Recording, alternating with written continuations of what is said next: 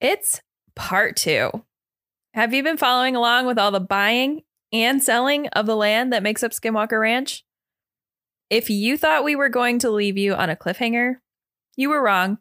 We got a lot more weird stuff to dig through at the ranch. Welcome to Cryptic Soup. And let's get back to it.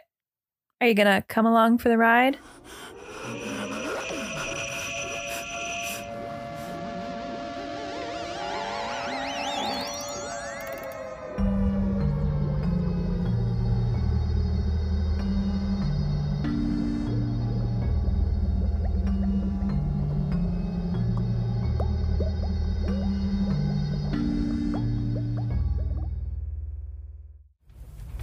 You see that? Look at that. That's amazing.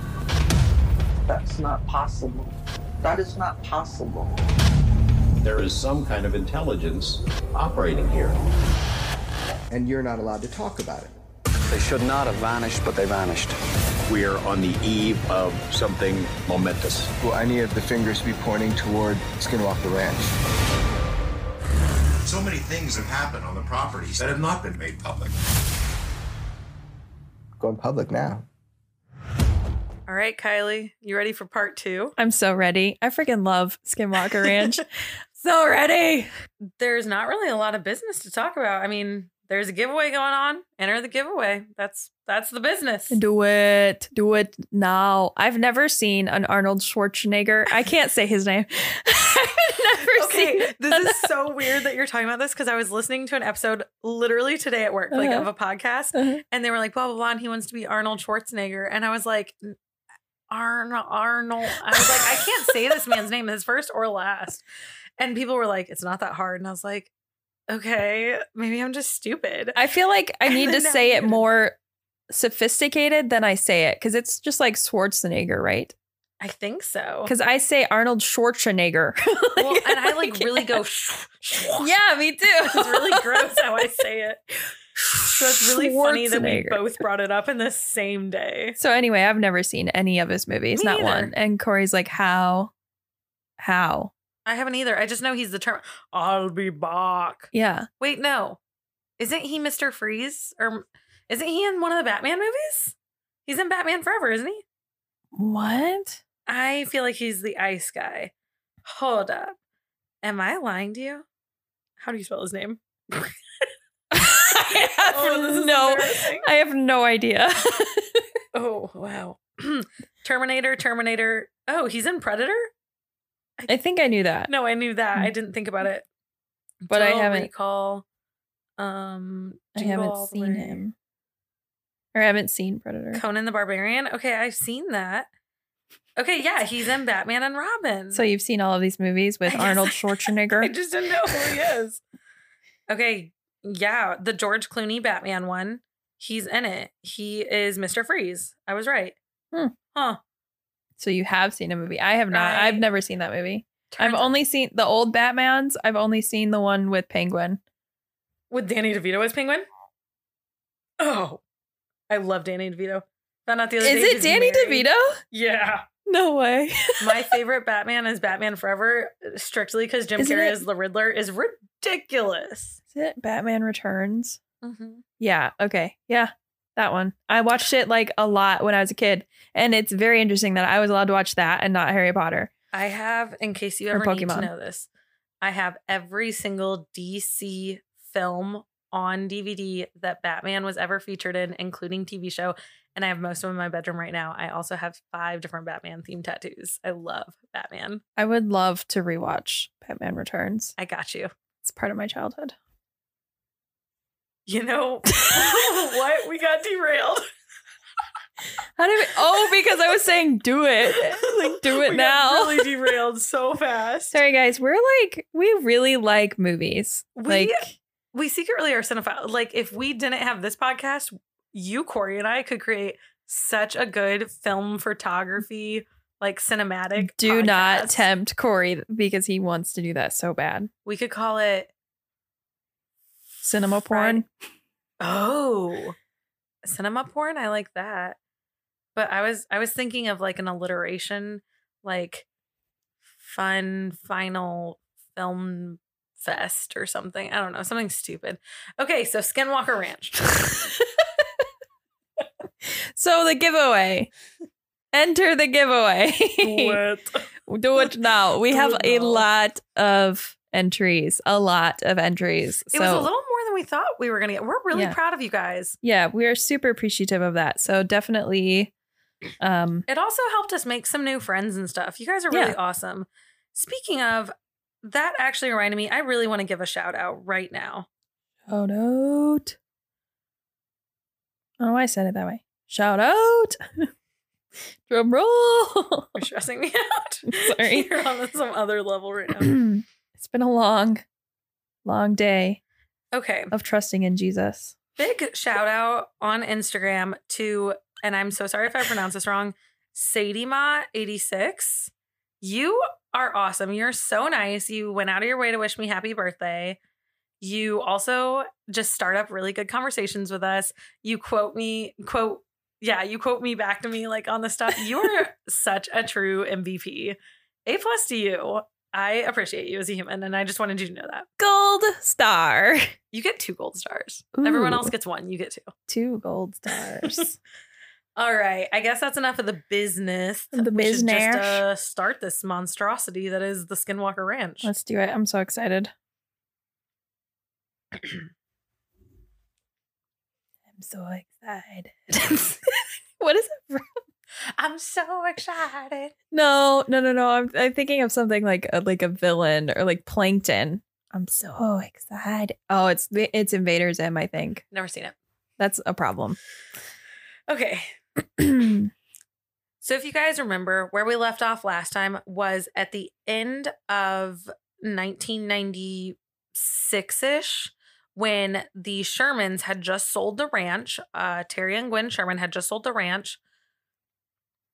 They had sold the ranch for $200,000 to a man named Robert Bigelow, who was a UFO enthusiast from Las Vegas. The deal had closed in September, and we were just getting ready to talk about how this man was really, really into the paranormal. But before we start that, I got to throw a history lesson in. If you guys haven't noticed, I love my history lessons for you guys. You'll learn a lot. You'll be able to win Jeopardy if you just listened to us enough. In another life, you were a history teacher. That's exactly what it is. So in between the Shermans owning the ranch, 1995 rolled around. So this is a year before Robert Bigelow had actually bought the ranch. Life outside the ranch had some things happening. NIDS. What is NIDS? I know you know, but I'm going to tell you.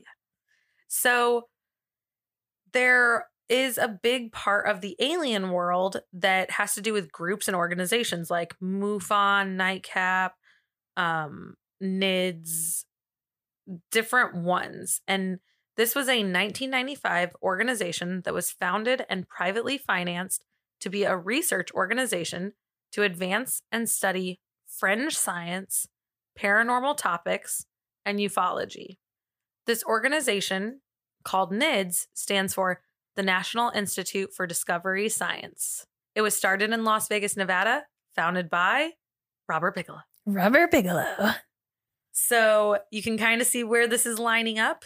And you know now that Robert Bigelow definitely has his hands in the paranormal little bucket so far.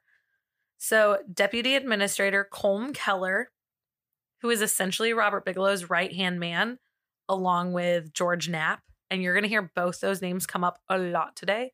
Also, if you read Skinwalker book, they are the authors of it. Well, Colm Keller was quoted as saying, "The organization was not designed to study UFOs only. We don't study aliens. We study anomalies." Okay. They're the same thing in a lot of people's minds, but not our minds. Okay. I love your little play-by-play of your feelings on Colm Keller. I'm pretty sure that anomalies are very different than aliens. Oh, yeah. Yeah, I'm pretty sure science actually probably proves that. No. They are science. Okay. They are science. They are. They are equally the definition of science. They go hand in hand. So NIDS created a hotline, and this was established by the organization in 1999, and it was to receive reports of odd occurrences. Literally, that was the only thing they said. Odd occurrences, call in. Had something odd? Call it in. 1-800-ODD occurrence. 1-800 odd occurrence. Excuse me, yes, sir. I have an odd occurrence. Yes. Let me transfer you to the odd occurrence line. There was over 5,000 calls and emails that were received by the organization, but officials say that most of them are explained by things like missile test launches or meteors. I'm just like picturing someone at a like switchboard, like the old switchboards. They're like, oh yes, you saw a big alien. Okay, there, this is line number 2. Oh yes, you saw a big dog. Okay, here's line number 3. Like, are you talking Black Shuck style or Cujo style? Right, there's 2 different. You to 2 or 4. Ma'am, you said you saw a UFO. Was this cigar shaped or was it round before I put you on the next line? You said round with what color lights? Green? I'm sorry, we only deal with the blue lights. Sorry, ma'am. Call back tomorrow at 9. Thanks. Tomorrow at 9 is the blue lights. Yeah. It's like almost like a radio talk show where they have like speakers. It's a Friday night when Kylie and I are recording. If you guys can't tell, we just ate a bunch of Chinese food. We're feeling it, the weekend vibes. We are here to have fun, guys. So sorry about We are here for it. It's because we can stay up late and we don't care. Yeah. And there's a new League of Legends character coming soon that we're pretty hype on. Stop it. So we're like, it's a Mark's bed. Oh, we're stoked. It's my ADCs. Okay. About NIDS, it had been rumored off and on that the organization was secretly backed by the CIA with funds or by some other federal agency that would have interest in unidentified flying objects or the paranormal. So now that you have the concept of what NIDS is, let's fast forward back to when Robert Bigelow is actually buying the ranch. So that was established in 1995. We're going to fast forward back to 1996 when Robert Bigelow had purchased Sherman Ranch.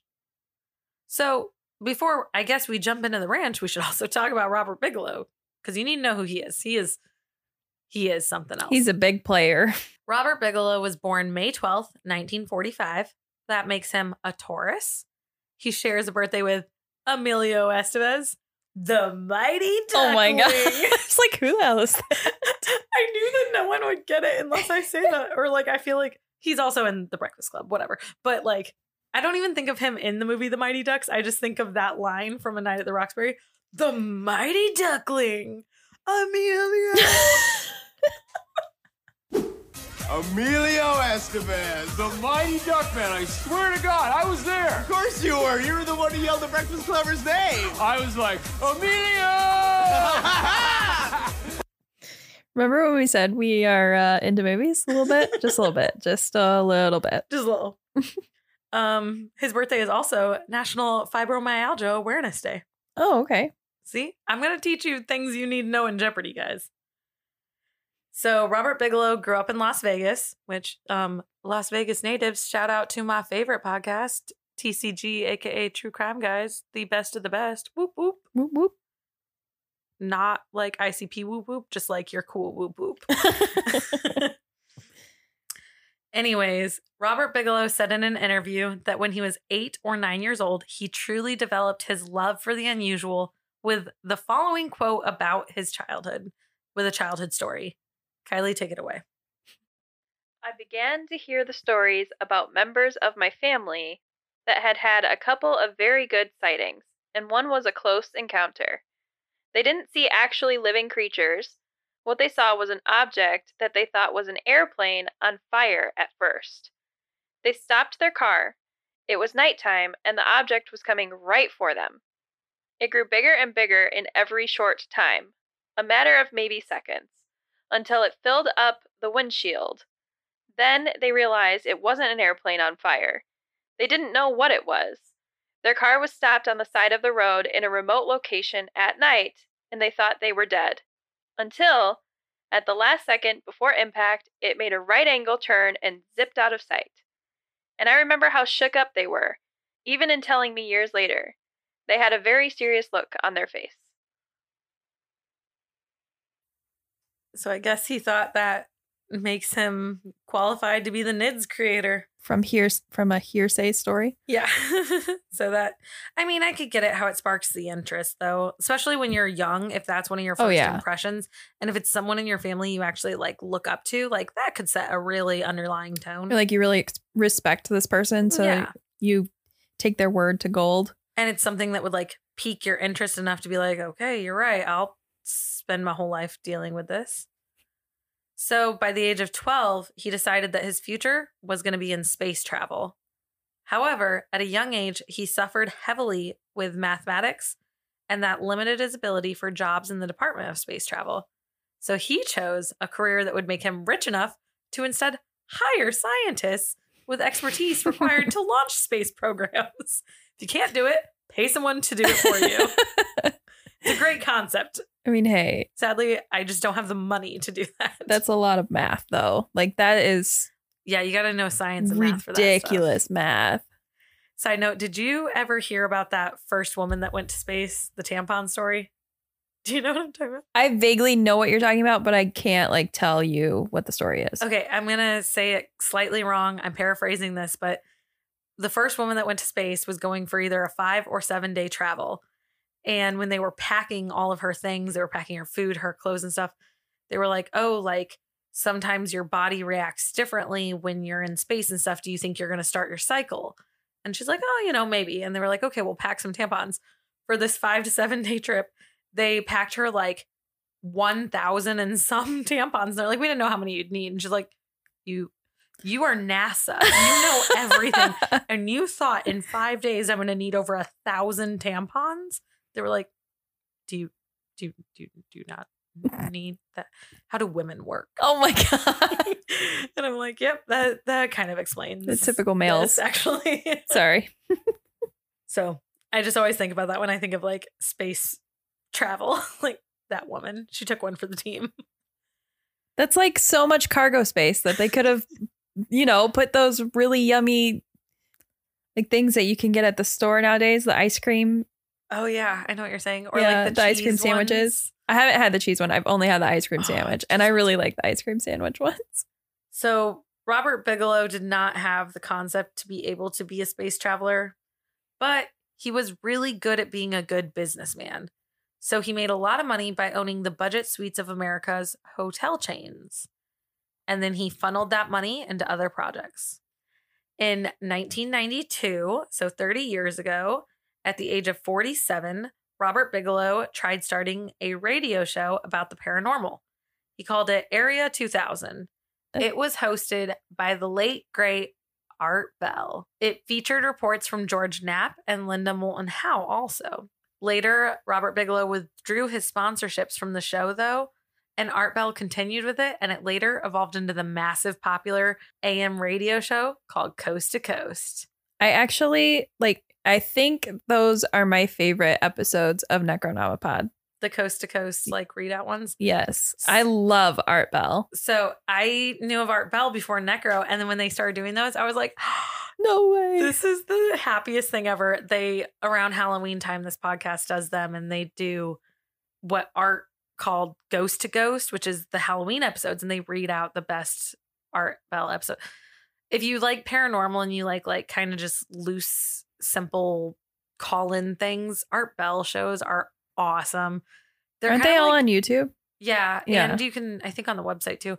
It's kind of like, to me, a radio version of the show Tales from the Crypt. That's what it reminds me of, kind of just like short, sweet. I never saw the show, kind but of spooky. I have it all on DVD. Of course you do. In my bedroom right now. How do you have any space in your bedroom? I don't know. Got a lot of random stuff in there. So shout out to Robert Bigelow for actually that one really sick thing that he did in life by secretly creating Coast to Coast, because that was the best thing ever. In 1995, he then went and created the next thing, which was NIDS, to continue his paranormal research. In 1996, Robert Bigelow bought the ranch. And that's where we fast forward. So pretty much all this up to this point has led us right in a big circle to where we left off last week. That was a long way to get here, but you came along for the ride, and here we all are. Hey, here's the recap. We needed it. So when Robert Bigelow bought the ranch, he ended up allowing Terry to keep some of his cattle on the property because when Terry ended up relocating to a different farm about 20 miles away, it was much smaller, so he wasn't able to keep all of his livestock at the new ranch. Which, if you remember, part of the reason Terry sold the ranch and was moving away was because his cattle was getting abducted and mutilated and stuff. Right. And so now he doesn't have room. And so Robert Bigelow's like, why don't you leave your cattle here, Terry? So that they can die. If I was Terry, I'd be like, mutilated. Fuck no. Right? What the fuck you mean? That's the one thing I want to take with me is my goddamn cattle. Right. So when a deal was struck between the Sherman and Bigelow men, Robert Bigelow had hired Terry also to be an overseer of the ranch, kind of like a ranch hand on the property because he knew that Terry would know the area better than anyone else because he had lived on the ranch for so many years.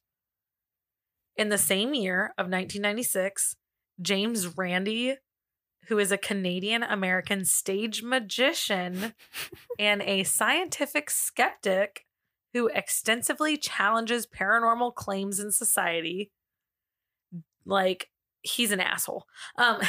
He awarded Robert Bigelow the Pegasus Award, which is an award given to someone for being a paranormal fraud.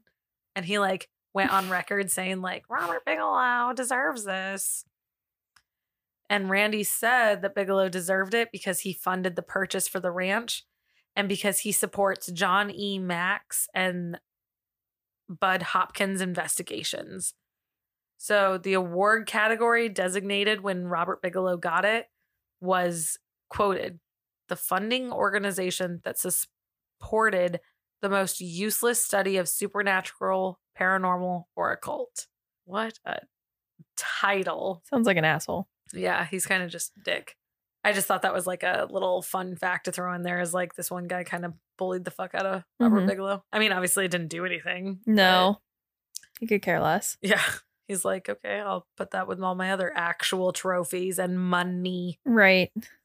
So there's a story I'm going to tell right now, but later in the news article, they will reference this story and they'll tell their firsthand accounts through quotes. But I'm going to real quick first talk about how it's described in the book.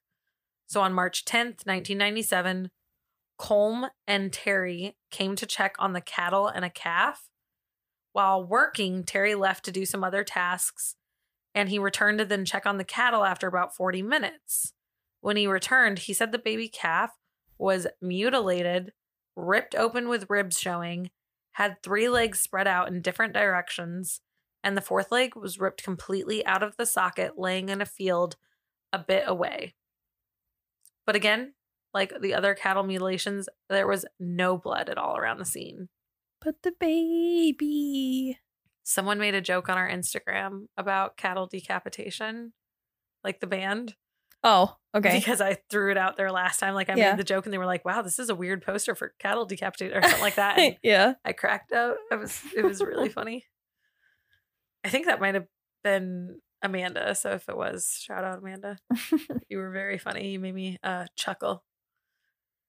So the cattle mutilation is still happening. And it was said that Robert bought some of Terry's cattle. Like when Terry also was like leaving his cattle there, he was like, hey, can I buy some off you so that you also have, you know, spare money or whatnot, but so that I can use them specifically for bait, pretty much, like to see if it's going to keep happening. Poor cows. Poor moo-moos. Very poor milk tanks. What? The Pokemon, it's a cow Pokemon that's pink. It's really cute. It looks like my cat. I'll have to look it up. Doesn't my cat look like a cow? I know she's fat. She's cute. She's very cute. In 1999, Robert Bigelow had founded his next corporation, which was called the Bigelow Aerospace Corporation, LLC. It's a space technology startup company that had pioneering work on expandable space station modules. Bigelow Aerospace at one point had planned a bold launch of inflatable orbiting space stations.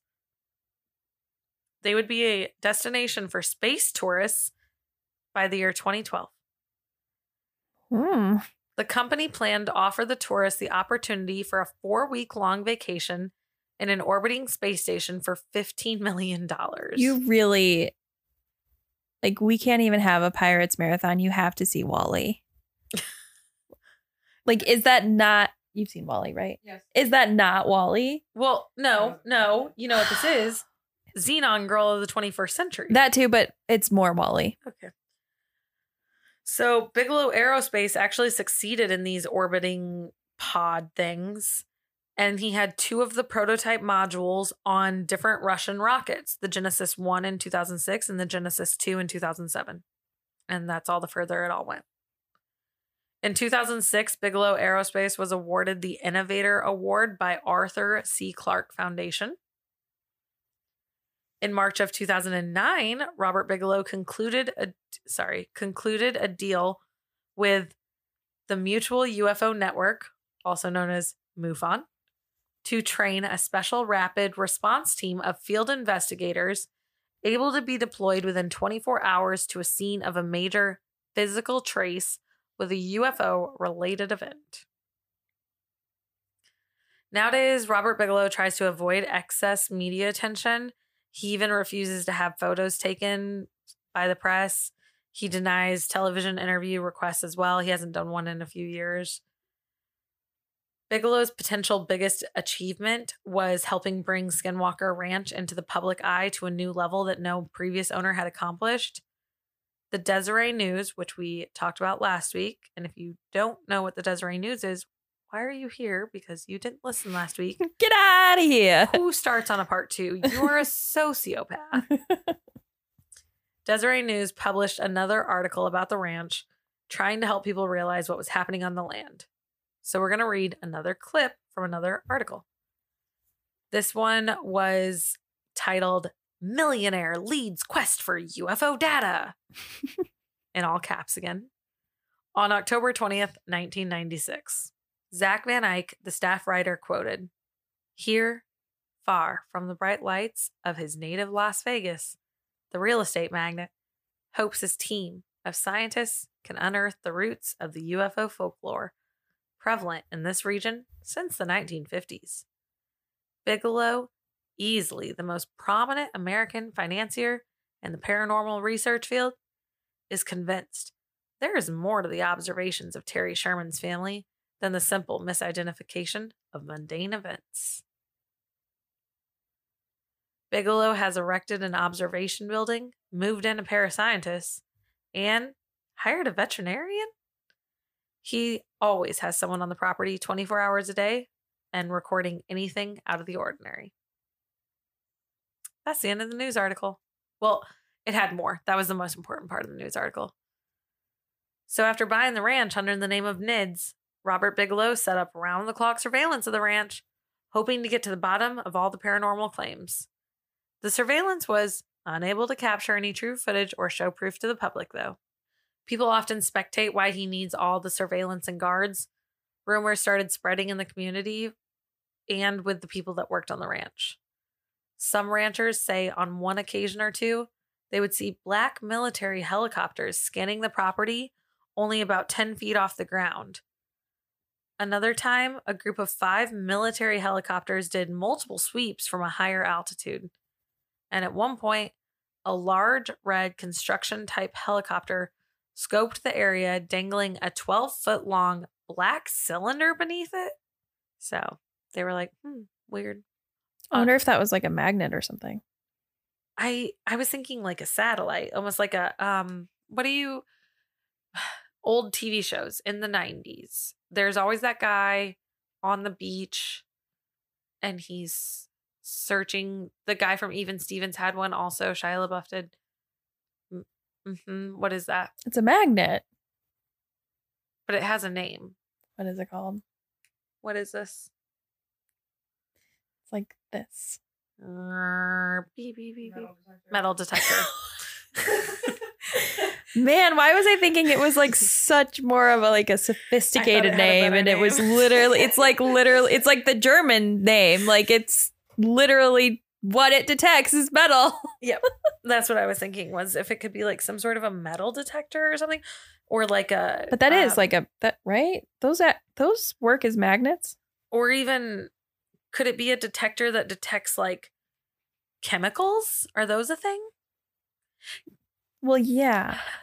Like in don't ask me how I know this, but like in submarines, stop it.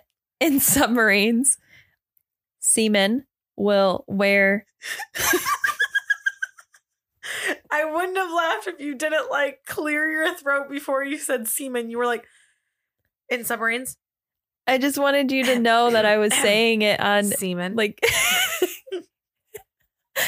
anyway, they wear a little like thingamadoodad that detects how much like nuclear radiation they go in. Did you ever hear about what? Did you ever hear about that guy, that true crime case where the guy handmade his own submarine and took a woman down in it and then butchered her in it? Did you tell me this? Because I know it. I've heard this story. I talk about it a lot. Yeah, no, I think you told me this. Okay. Whew. But also like, dude. How do you just hand make a submarine? You exactly. Like you He could have also gone handmade, so like, many places. A rocket or something too. He did so many things. Yeah, okay. Yeah, I have no idea what this black cylinder could be, but that is very ominous. I'm thinking like a metal or chemical detector somehow.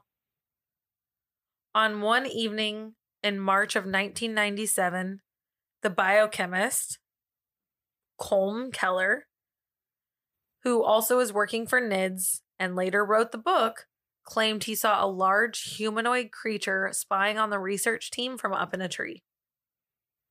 That'd be so creepy to see. Some random thing in a tree somewhere. Very much. Well, and it's like the desert. So like there's not like you can see from right. usually. Like it's not like fluffy trees that are like around here. Like it's gonna be like branches. So creepy. Kylie. Yes. It's our favorite story. Oh, our favorite story. So this is the craziest story of all of Skinwalker, I personally think, and it's like my favorite story. I'm taking pretty much all of this almost straight from the book because they describe it better than I could paraphrase in any way. So this needs talked about more, I think, with Skinwalker. It is out there. It is the reason why people say the phrase that the veil of reality is thin at Skinwalker Ranch. And it's what leads the idea to there being a portal or entryway on the ranch. In August 1997, on the 26th, two scientists who were given the fake names of Jim and Mike were on duty to watch over a certain area of the ranch. After nothing had happened for over 4 hours, Jim said he decided he was going to go into a field and meditate because he claimed that sometimes when you meditate, you just open yourself up to better noticing the phenomenons that are happening around you. Around 2:30 a.m., after 6 hours of being on watch, they decided they were going to pack up their stuff and be done for the night or move to a different part of the ranch. They were currently in the western quadrant and were going to have to move to the eastern quadrant. But the western quadrant is where shit goes down. Wild, wild west. Yeah, we move into the wild, wild west. Jim noticed a light in the distance, though, about 150 feet away. He first thought maybe it was like a shard of glass or something on the ground that could be casting a light with the moon shining in the distance. But he had this weird feeling he should point it out to Mike because he thought it almost looked like it was growing bigger. Jim asked Mike to unpack the stuff and get back out the camera. Mike started using night vision binoculars while Jim was resetting up the camera on tripods. The light was still growing. Mike whispered, It's a tunnel. It's not just a light. Jim was trying to take photos using longer exposures in hopes to getting a shot of whatever was happening. In the book, they describe it pretty much after each quote. He would raise it by anywhere from 10 to 15 seconds. I don't totally know how exposures work, but it started out like the exposure he was using was only 5 seconds. And then by the middle of the story, it's at 90 seconds or something. He just keeps boosting the increments to try to figure this out. Mm-hmm. Mike said, Jesus Christ, something's in the tunnel. The hole was over 2 feet wide at this point, and Mike said in a very frightened voice, Oh my God, there's a black creature. There's a black creature climbing out. I see his head. It has no face. Oh my God. It just climbed out. It's on the ground. Oh my God. Oh my God. I walked away. The light started to fade. The tunnel the two men saw was now closing. Jim and Mike both felt alarmed and panicked. Mike told Jim, a big black creature just crawled through that tunnel, got on the ground, and walked away. That's what happened. And it's lurking around here somewhere. The night vision turned the light into a 3D tunnel, and a large creature, I'm thinking maybe 400 pounds, at least 6 feet tall, it just crawled out of the damn tunnel. Mike was sweating telling this story. The two men decided to go over to where the tunnel was. First off, couldn't catch me doing that. Nope.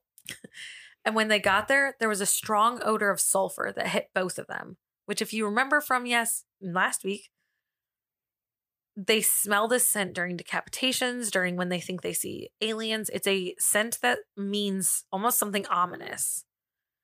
So when the two men are trying to explain what they saw with this creature of unknown origins, that they saw army crawling out of a tunnel that appeared out of thin air just to vanish and go missing within moments, they were told, yeah, go make a report of the incident. I have like nightmares, and that is my nightmare. Mm-hmm. A large creature with no face crawling out of a tunnel. Black creature. So you can't see like anything. Army it's crawling, like trying to get out of this like hole. A shadow. This would be a terrifying movie. Why is no one? Well, no, I would be too terrified to watch it. That is terrifying. Also, anytime you talk about whenever they smell sulfur, do you want to know what I think about? What? Brimstone. From Shrek. Does it smell like sulfur? Yeah, when they go to the dragon's lair and get the princess. It smells like sulfur. I don't remember that. Okay. I'm sorry. That's okay. Doesn't sulfur smell like eggs? Yeah. I'm allergic to sulfur. No, you're allergic to eggs. No, I'm allergic to sulfur. Oh, you're also allergic to sulfur? I thought you were putting the two and two together. No, that's why I'm allergic to eggs, is because there's sulfur in egg whites, and that's what makes me allergic. Did you not know that? Are you serious? Yeah. No, I knew that, but like I'm also I didn't. allergic to gunpowder because of it. Huh. Yeah, because like sometimes there's sulfur in gunpowder. How do you know that? How do you know that? When I got tested for allergies and stuff. And also one time I decided to go to a shooting range, and I got like little hives on my hands, on the back of my hands, and on like my armpits. And I couldn't figure out why. And it's because I touched a bunch of stuff, and I just got trace amounts on my skin and stuff. Why are you weird? I don't know. Says the girl who's allergic to everything on the face of the planet. Onions. Okay. I'm not allergic. Gluten. Not allergic. Okay. Peanuts. Still not allergic. Okay. Sugar. Okay. Caffeine. Okay. I'm sorry. You're not allergic. You're intolerant. Yes, I have a sensitivity. I can eat them. I can eat eggs. No, you really can't. I do all the time. I'm just I know, but you shouldn't. Severely intolerant. Anyways. Wow, we are not good at keeping on track. Another event happened in 1997. Oh, my voice just dropped in the middle of that sentence. The Shermans were driving past the ranch, and they saw 4 bulls in a pasture grazing during the daily cattle count. Later, Terry was leaving after finishing doing the count, and he noticed the 4 bulls were no longer in the same area and were all missing, which was odd. He decided he was going to try and find the bulls, and he looked everywhere and he couldn't find them. So he was like, well, there's only like one place I didn't check, but it makes no sense, but I'll just do it. And he found them. He found the 4 bulls in an abandoned, locked shed that could barely fit the animals, to the point where like these animals were almost stacked on top of each other. They said they could not like even turn around. They were so smushed in there. All the cattle were also seemingly drugged or in a weird state of being. Terry started knocking on the side of the trailer shed that they were in, and the bull snapped into consciousness and destroyed the shed. When Colm came back, because he was at the airport, like he had just arrived back on a flight. So when he came back, he heard the story. He started running tests on the bulls, but there was no luck. Nothing was out of the ordinary. But he did note that all the metal surrounding the shed was magnetized now. See? Magnets. Science, man. Science. So there's an interview on YouTube that you can watch with the sheriff at the current time during this. And he says that he remembers this event being called out, and he describes it really darn close, but just slight variations. Like he talks about they looked through a hole in the side of the wall instead of like knocking at the door. And that's when they heard the cattle or the bulls. And I don't know. He just describes it a little bit different, but you can tell like even a credible person like this, like he remembers this and he was there and stuff. But guess what? I got another quote from you for the Desiree News. The Desiree News. You did good. I really want to know if it's Desiree or Deseret. I bet this whole time we're pronouncing it incorrectly. They're actually like, it's just desert. We just spelled it wrong. But thanks, guys. Okay. So this one comes from Mysteries of the UFO Ranch in Spotlight. And this is the first one that is not in all caps. It was published April 22nd, 2006. So this is actually published many years later than where we're at in the storyline. Because in the storyline, we're in 1997. But during this 2006 article, they say, can you guys recall what happened in 1997 and tell us the stories? So they tell what happened during that time. That's why we're throwing it in here so you can hear the firsthand account. But keep in mind, this came at 2006, so this many years has passed now. This is a very long quote by Colm Keller, and I'm just going to start it off. I'll tell you when it's done, but it's a long one. Many haunting mysteries happened to NIDS researchers after they arrived in March 1997. One of those still unexplained events involved the mutilation of an 84-pound calf that occurred just minutes after the animal had been tagged by the ranch manager. We were fortunate to get the vets and the full NIDS staff up there in 5 hours.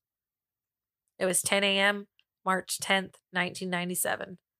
The ranch manager and his wife had just tagged it, and their dog started acting strangely. They went back to investigate 45 minutes later, and in that field, in broad daylight, there was the calf and the body cavity empty. One of the strangest things was there was not a drop of blood on the animal or on the ground. Most people know if an 84-pound calf is killed, there is blood spread around. It's as if all the blood had been removed in a very, very thorough way. The calf incident was the opening topic. That early summer and stretching into late summer, there were multiple incidents.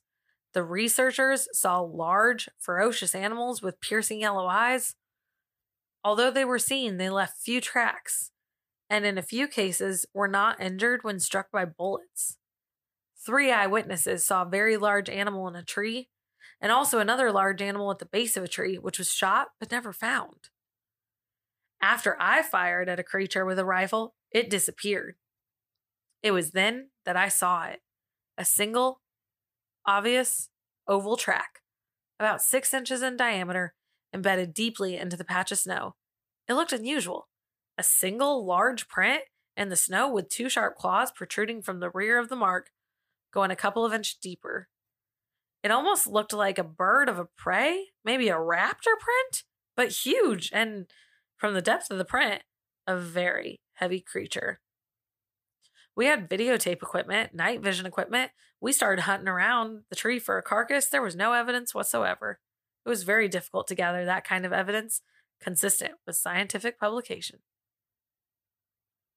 So that's Colm's recollection, and that's the cattle story I told you at the beginning. Mm-hmm. So there it is, even in Colm Keller's. And Colm's a pretty... Point of view. Huh? His point of view.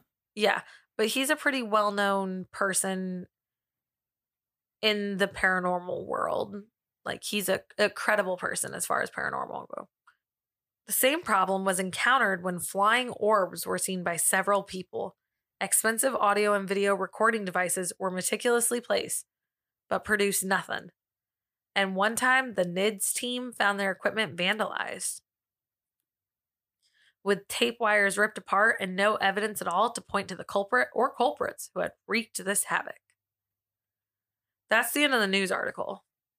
There was also another instance where Colm tried capturing the event of the blue orbs, but he said whenever he could get around to getting his camera ready, they would disappear, as if they were almost like mocking him or something, like, we don't want to be caught. He sounded upset and frustrated whenever he would discuss any of this because he just wanted to show proof, and no matter what, it never worked. It's like he relies on science and proof and evidence, and all he wanted was that, and he can't seem to get it. He was really upset. There were stories of people having their thoughts being controlled by telepathic events as well. Again, not able to be proven, but that does coincide with alien tactics that we've heard in other stories. There were issues with cattle being herded, like when they're grouped together to be moved from one area to another, but nothing would be hurting them. Like, there wouldn't be a dog or someone with a whistle, like anything like that. So there was no reason for these animals to be moving like that in the way they were. This would also cause an issue when the animals were doing this, because at that time, compasses and the magnetic pole that a compass uses to sit correctly would not work. So something magnetic was discharging in the area that would make these cattle feel the need to go into a herd and also just not allow magnets to work. Again, magnets. Science. Every time we say something really prolific and profound, Kylie is just going to go, magnets. Magnets. Colm and many of the scientists would talk about a feeling of doom when a certain smell would come out of nowhere, and they would almost feel as if their life was endangered or being threatened. As the paranormal occurrences kept happening at the ranch, a lot started happening before Bigelow would end up selling the ranch. Again. I'm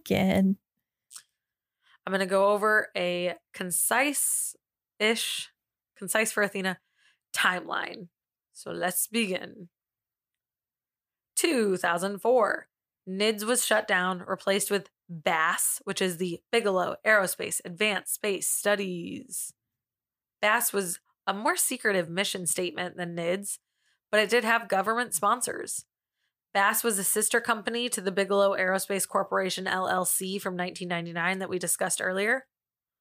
And it is a research organization that focuses on the identification, evaluation, and acquisition of future technologies worldwide, specifically relating to spacecraft. Did you get all that? Breathe. In 2005, Colm Keller and co-author George Knapp published the book Hunt for the Skinwalker, in which they described the ranch being acquired by NIDS to study sightings of UFOs, Bigfoot-like creatures, crop circles, glowing orbs, and poltergeist activity reported by former owners. According to Colm and George, they saw or investigated close to 100 different events. In 2005, one event was unexplainable, but it had a witness that people would say is very credible.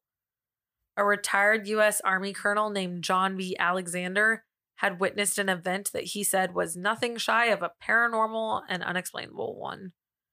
It lended the idea that people in official standing positions of military were now talking about things regarding UFOs, aliens, or the paranormal. By the way, a current update on Alexander's life. He is 84 years old. He lives in Las Vegas, Nevada, with his wife, Victoria, and they are UFO researchers. No, super cute. That's so cute.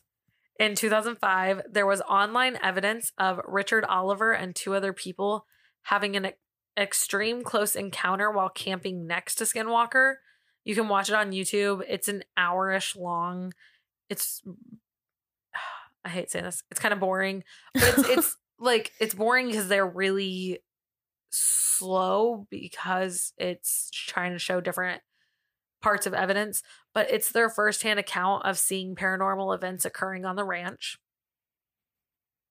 In 2007, an unnamed agent from the DIA, which is the Defense Intelligence Agency, who people believe to be James T. Lakatsky, contacted Robert Bigelow and requested to come see the ranch in person.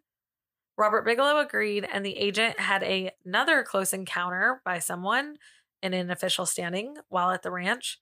He then reported this experience to his superiors, which fueled Senator Harry Reid into donating $22 million to the study of the ranch. In 2007, ATIP and OSAP launched secret investigatory efforts that were funded by the U.S. government to study unidentified flying objects on Skinwalker Ranch. Kylie, you know what we haven't done in a hot minute? What? Some trivia. Oh, great. Am I going to know anything? Nope. Okay. Kylie, what do you think in your amazing years of experience studying all the crazy things you studied, meaning the past few weeks? What does ATIP stand for? I have no idea. You don't have a guess? You even told me weeks ago and I don't remember at all. Do you want to guess any of the letters? Nope, I don't remember any of it. Advanced Aerospace Threat Identification Program. Bam. Bam. All right, Kylie, round 2. Make up for it. You got this. You ready?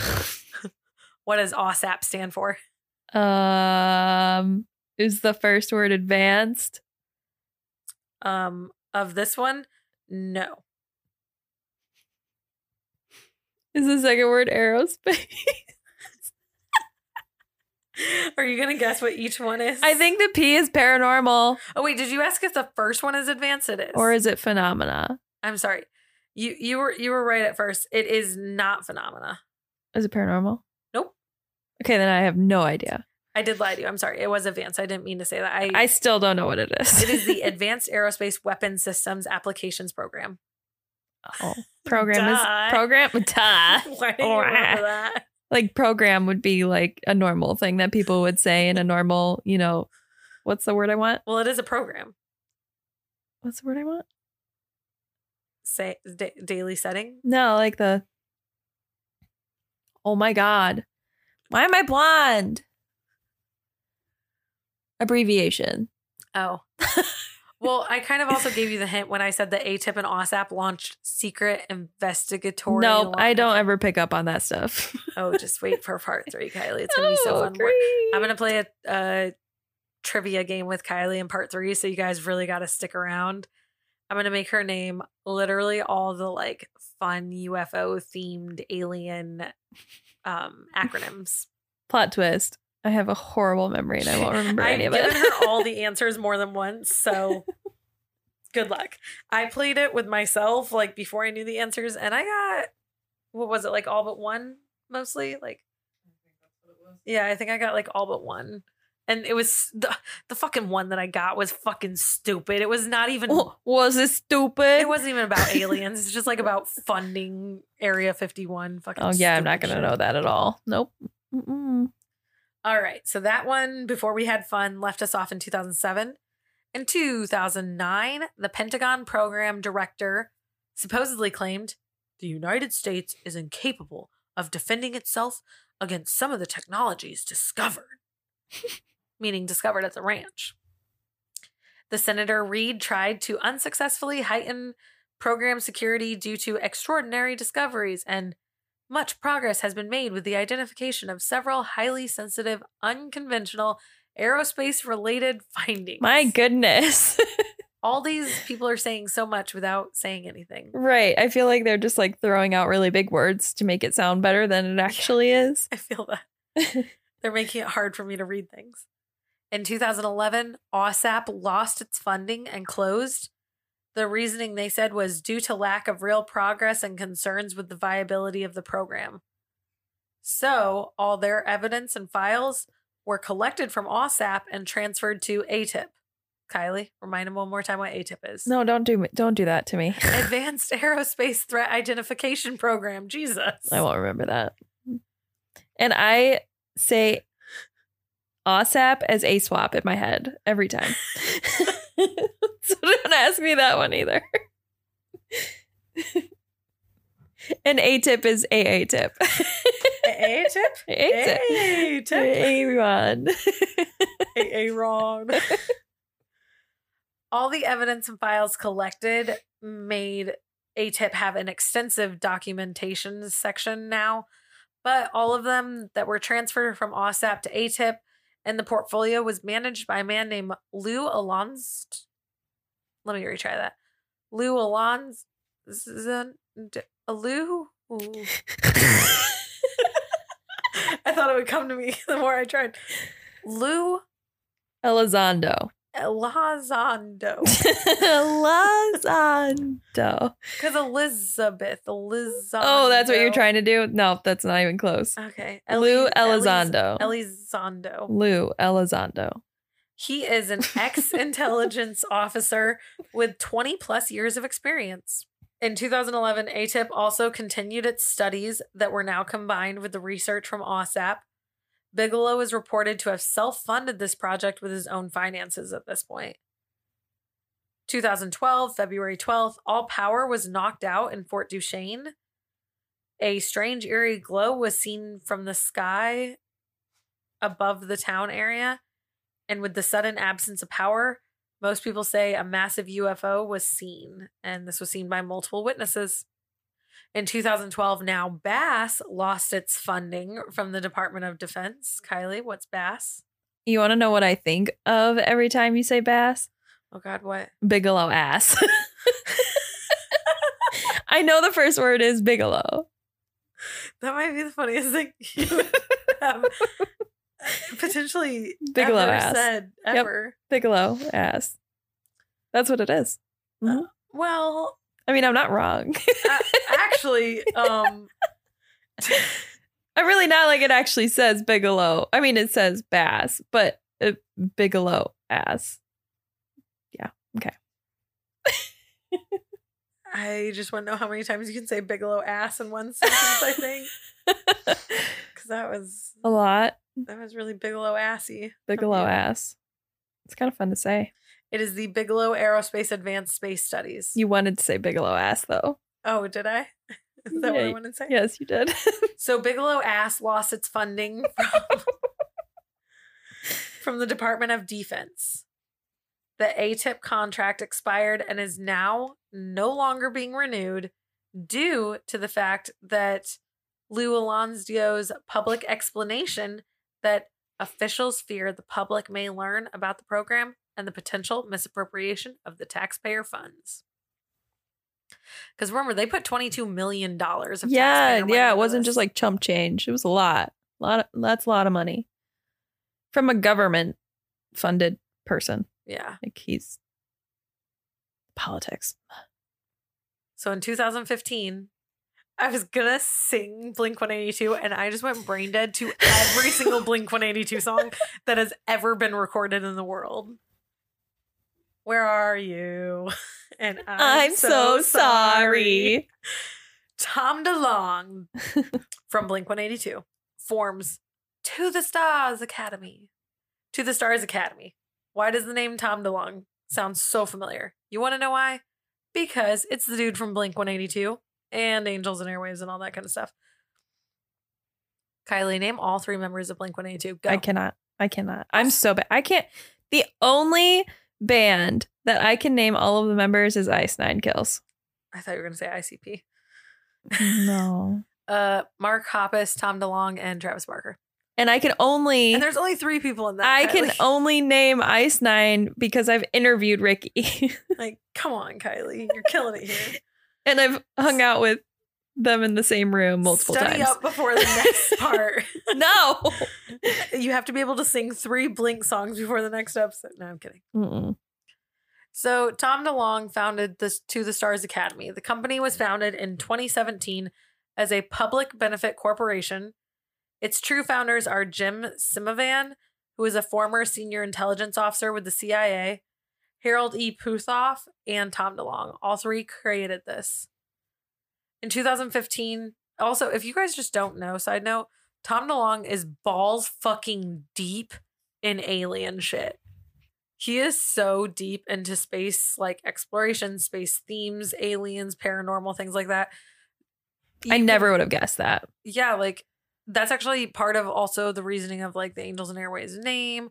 And if you look into him a lot, you'll find out like, yeah, he's really, really into that stuff. Balls deep. I didn't mean to use that phrase, but it's like a phrase I use a fucking ton. It's the phrase you use now. I don't know. I use a lot of really stupid phrases. I lived with dudes for a long time. In 2015, at some point, Jeremy Corbell created a website called huntheskinwalker.com, and its purpose was to produce a documentary aided by his advisor and mentor, the one and only who we've talked about many times today, George Knapp, who is like, AKA like Colm Keller's like total BFF. They like, oh my God, together. They're like the me and Kylie, but famous. We'll get there. We'll get there. Yeah. So in 2016, Skinwalker Ranch has been sold again. Bum, bum, bum. Da-da-da. It has been sold for the rumored amount of $4.5 million to a new undisclosed buyer with a very interestingly named company of unknown origin with an unknown owner. That's just like slightly a little bit more money than what it was sold for in the past. Yeah. Just like maybe a little bit more. We went from stealing the land for free to $5,000 to $200,000 to $4.5 million. Yeah, just a little bit of a jump. I feel like the fluctuation there is a little crazy. Just a slight influx of money there. So if that doesn't leave you with one more cliffhanger, I don't know. I don't know what else I can do here, you guys. 2016, we have a shady sounding thing happening at the ranch. Super shady. And I haven't even gotten to the parts where Post Malone's at the ranch. What? Post Malone? Post Malone? Post Malone? That's the whole story, guys. Post Malone visited the ranch. And So that wasn't a teaser. I'm just letting you know, if you want to see a weird picture of Post Malone, he's like chilling at the ranch. So at the end of today's episode, though, I am going to I'm going to have Corey put something in for you guys. So normally we have bloopers just so that you guys get to know Kylie and I a little better and like can laugh with us and hear how, you know, we're not perfect. I mean, you guys hear we're not perfect. We make mistakes that Corey leaves in. But yo, we make a lot more chatter and mistakes than that Corey cuts. Yeah, if you haven't listened to our bloopers, like, what are you doing? Go listen to our bloopers because they are funny. Also, the last one, I sneezed and Thena's not okay with sneezing. I have like, it's not like a phobia or anything, but like I have like a true, it makes me cringe when people sneeze and like it like makes me twitch kind of. I can't even just talking It's about like when sneezes right now. It's like when someone is like, you know, like grinding your teeth. Oh my God. Yeah. Or like nails on the chalkboard. Sneezing. That's the only sound I can't Yeah, deal it's with. like the same thing. I think it's because it sounds wet, but it's kind of dry. So I don't know. Ugh, I don't want to keep talking about this. Okay. I'm getting really stressed talking about the sneezes. I'm so off track. Fuck sneezes. Oh, I'm sorry. God. Go listen to our bloopers because they're really funny. No, that's not even what I was going to talk about. Okay, so before or after, wherever Corey puts it in, there's going to be a story by Chris Porritt. Chris Porritt was the sheriff during the time of some odd occurrences that happened on the ranch. And earlier I mentioned how he is interviewed on YouTube. He was interviewed on YouTube, and we're going to put some of his recollections of stories at the end of this episode, just so that you guys can hear it from someone who was firsthand there and like firsthand saw it and kind of how they remember things at Skinwalker Ranch. So with that, we'll end it, and you'll be coming back for part 3 of Skinwalker. Part 3? And I will only do 3 parts, guys. Are you sure? I'm not big on multi-part episodes. Like I like 1 or 2 max. But this one, oh God. Skinwalker is way too big. We'd be here for like 7 hours recording one episode. And I cut a lot of stuff. Like you can get real, you know what you could do, Kylie? What? You can get balls deep. You can get balls deep. Balls deep.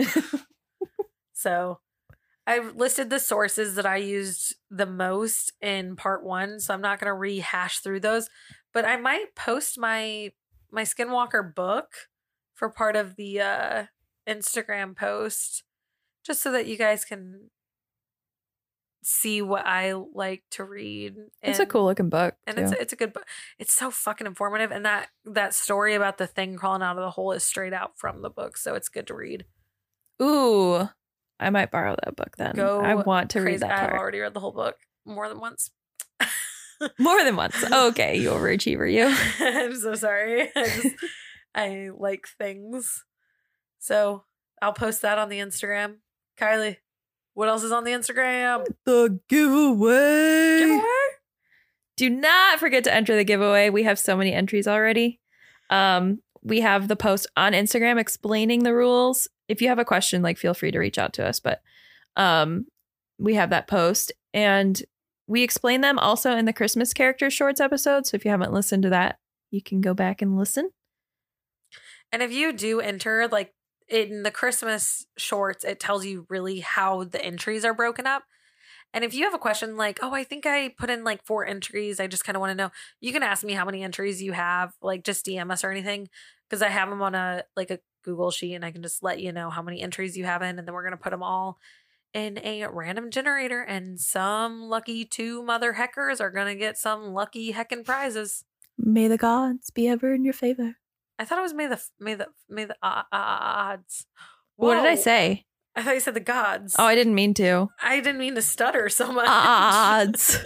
May the odds be ever in your favor. I glitched out for a minute there. Like, I don't know what happened. I couldn't load. I think I just like added the glottal and I added a glottal and odds. May the glods be. I mean, damn it, I still fucked it. When you say oh, it's just like God, like I fucking love the Hunger Games. Yeah, me too. It's a guilty pleasure for me. Dude, like, same. I don't know why. So is the Divergent series. Oh my God. No, we've had this conversation many times because I've actually, those are the only books I've ever read. I have them both on DVD in my I'm room. so bad at reading books. Anyway. So guys, we want to give some shout outs tonight that we'd love to do. We love to thank the people that are part of the Cryptic Soup family because they really do so much for us, and we just appreciate each one of them and all their amazing qualities and just how great of humans they are. And if you guys ever need anything, you guys can always reach out to them too. We have Damon Vakovsky, who always makes our wonderful theme songs. He rocks, and he is always willing to go the extra mile to work with us. You ever need some sound clips, sound bits, things. If you're a Twitch streamer, you need some sort of intro music. You need this. You need, I don't know. Maybe you just want your own goddamn theme song to put on an Instagram clip. Go crazy.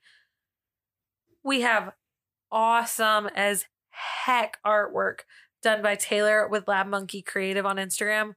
This man truly can make anything, I think. He's also part of the giveaway. He is. So he can also make GIFs? Is that what I'm trying to think? Animations. Yeah. Sorry, I'm trying to think of the word animations. Like 3D animations and Yeah. like the things that he's like, he'll send me stuff of his artwork, where it started and like the evolution of it. And it is so ridiculous. I'm like, my mind is blown every single time. I'm like, how the hell did you do that? I really don't know how you did that. He made our logo. He made our, like, the creatures in the soup. He drew them and everything. Like, he did that. He did that. He made our 411 logo. We are so thankful to have such a talented friend. Then we have the almighty Corey with core.media.photography on Instagram. I kind of sped that up. I'm going to slow down one more time. core.media.photography on Instagram. Corey's media name is dealing with photography because he is an awesome photographer. But Corey also doesn't just do our photos. He edits all of our episodes. He listens to all of our stuff to make sure that we don't sound like complete fools. Then he kind of lets us act a little bit like complete fools in the bloopers. He also helps us by keeping the dogs under control while we record. So we have a lot of things to give to Corey, and we are so grateful that all these people are part of the Cryptic Soup fam. I actually did hear Shiro bark in the last episode. I did too. So Go back to the last episode and tell me if you hear Cheryl bark. Maybe we'll add that as part of a giveaway. Like if you can tell us entry, the little part or something. like what the timestamp is. We'll give you an extra like. You gotta DM it though, because other people will be like, "Oh, it's this." How many entries are we gonna give them? You can pick. How many entries was the joke, the inside joke? I think. Okay, so let's do 4 then. Okay, you get 4 extra entries if you can tell us where the sound bit of the dog barking is. Now we're gonna have to go find it. Yeah, we're gonna have to find it ourselves. Damn it. We are screwing ourselves over here. Okay. If you guys leave an Apple podcast if you guys leave an Apple podcast review and rating, you also get an entry. Definitely throw some reviews and ratings out. It helps us get our name out. You can also throw a Spotify rating out. It doesn't have reviews currently, but Spotify now lets you rate things. Mm-hmm. Go ahead and get that extra rating in there, guys. And follow us. You can follow us on Spotify. And when you give a follow, you also get an entry. People have been sending us their screenshots that they're following. It's a good free entry there, guys. So remember, get entries in and hopefully you're the next winner. Remember to subscribe, follow, tune in, keep up with us, and we're going to see you on the next episode next Tuesday. Stay tuned. And make sure to listen after the theme song. Listen after the theme song.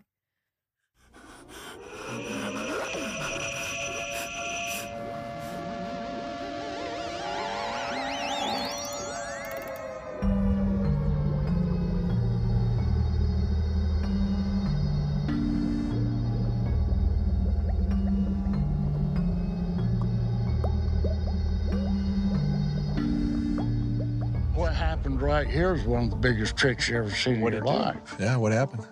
Ken couldn't find 3 heifers. And I got here just at sunrise with my horse. We rode all day long, and I said, Ken, I don't know what to tell you about your heifers. We can't find fresh tracks, you know. And he had a shed right here, and Ken couldn't get the door to open. So we started pushing on him. I pushed it open as far as I could to the inside. And I looked in there and I said, Ken, you ain't gonna believe this. Your heifers are in this shed. And he goes, no, wait, how you gonna fit 3 cows in there?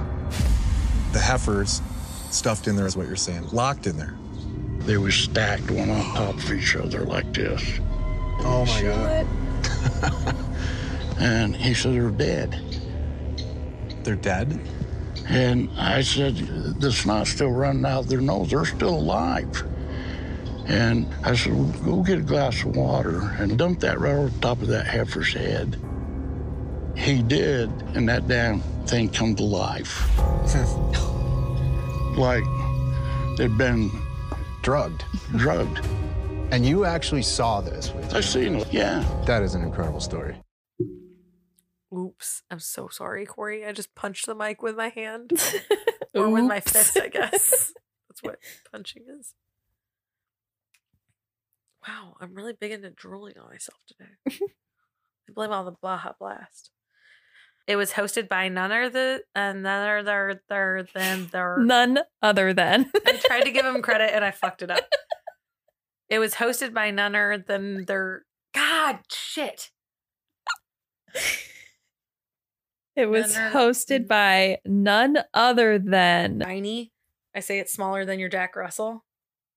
That's weird. Or smaller than your mama's Jack Russell if it's really tiny. And if it's a small town, it's a place where everyone calls you friend. Another thing, if you're doing really good, like, and you're like really happy about it, be like, oh, you're grinning like a possum. I don't know why that was a phrase, but like, no, that makes me think of. No, the possum song from the Goofy movie. People like older people say that one. There's Possum Park. So that one was like gone by the time I was growing up, but like older people would say that. Like I would hear like my grandparents be like, "Oh, you're smiling like a possum." You just talking to your mic. I'm talking into my mic. I'm right here talking into my mic. I need to see this though. You're in my way. It's not just like bless you. It's like bless your heart and soul, darling. Also, fuck this. You know what fucking irritated me the most? I gotta go off on this. Trust in Jesus? No. Oh, it was so no funny. one over the age of fucking like 40 when I was a child could pronounce my name. They would fucking call me Althea.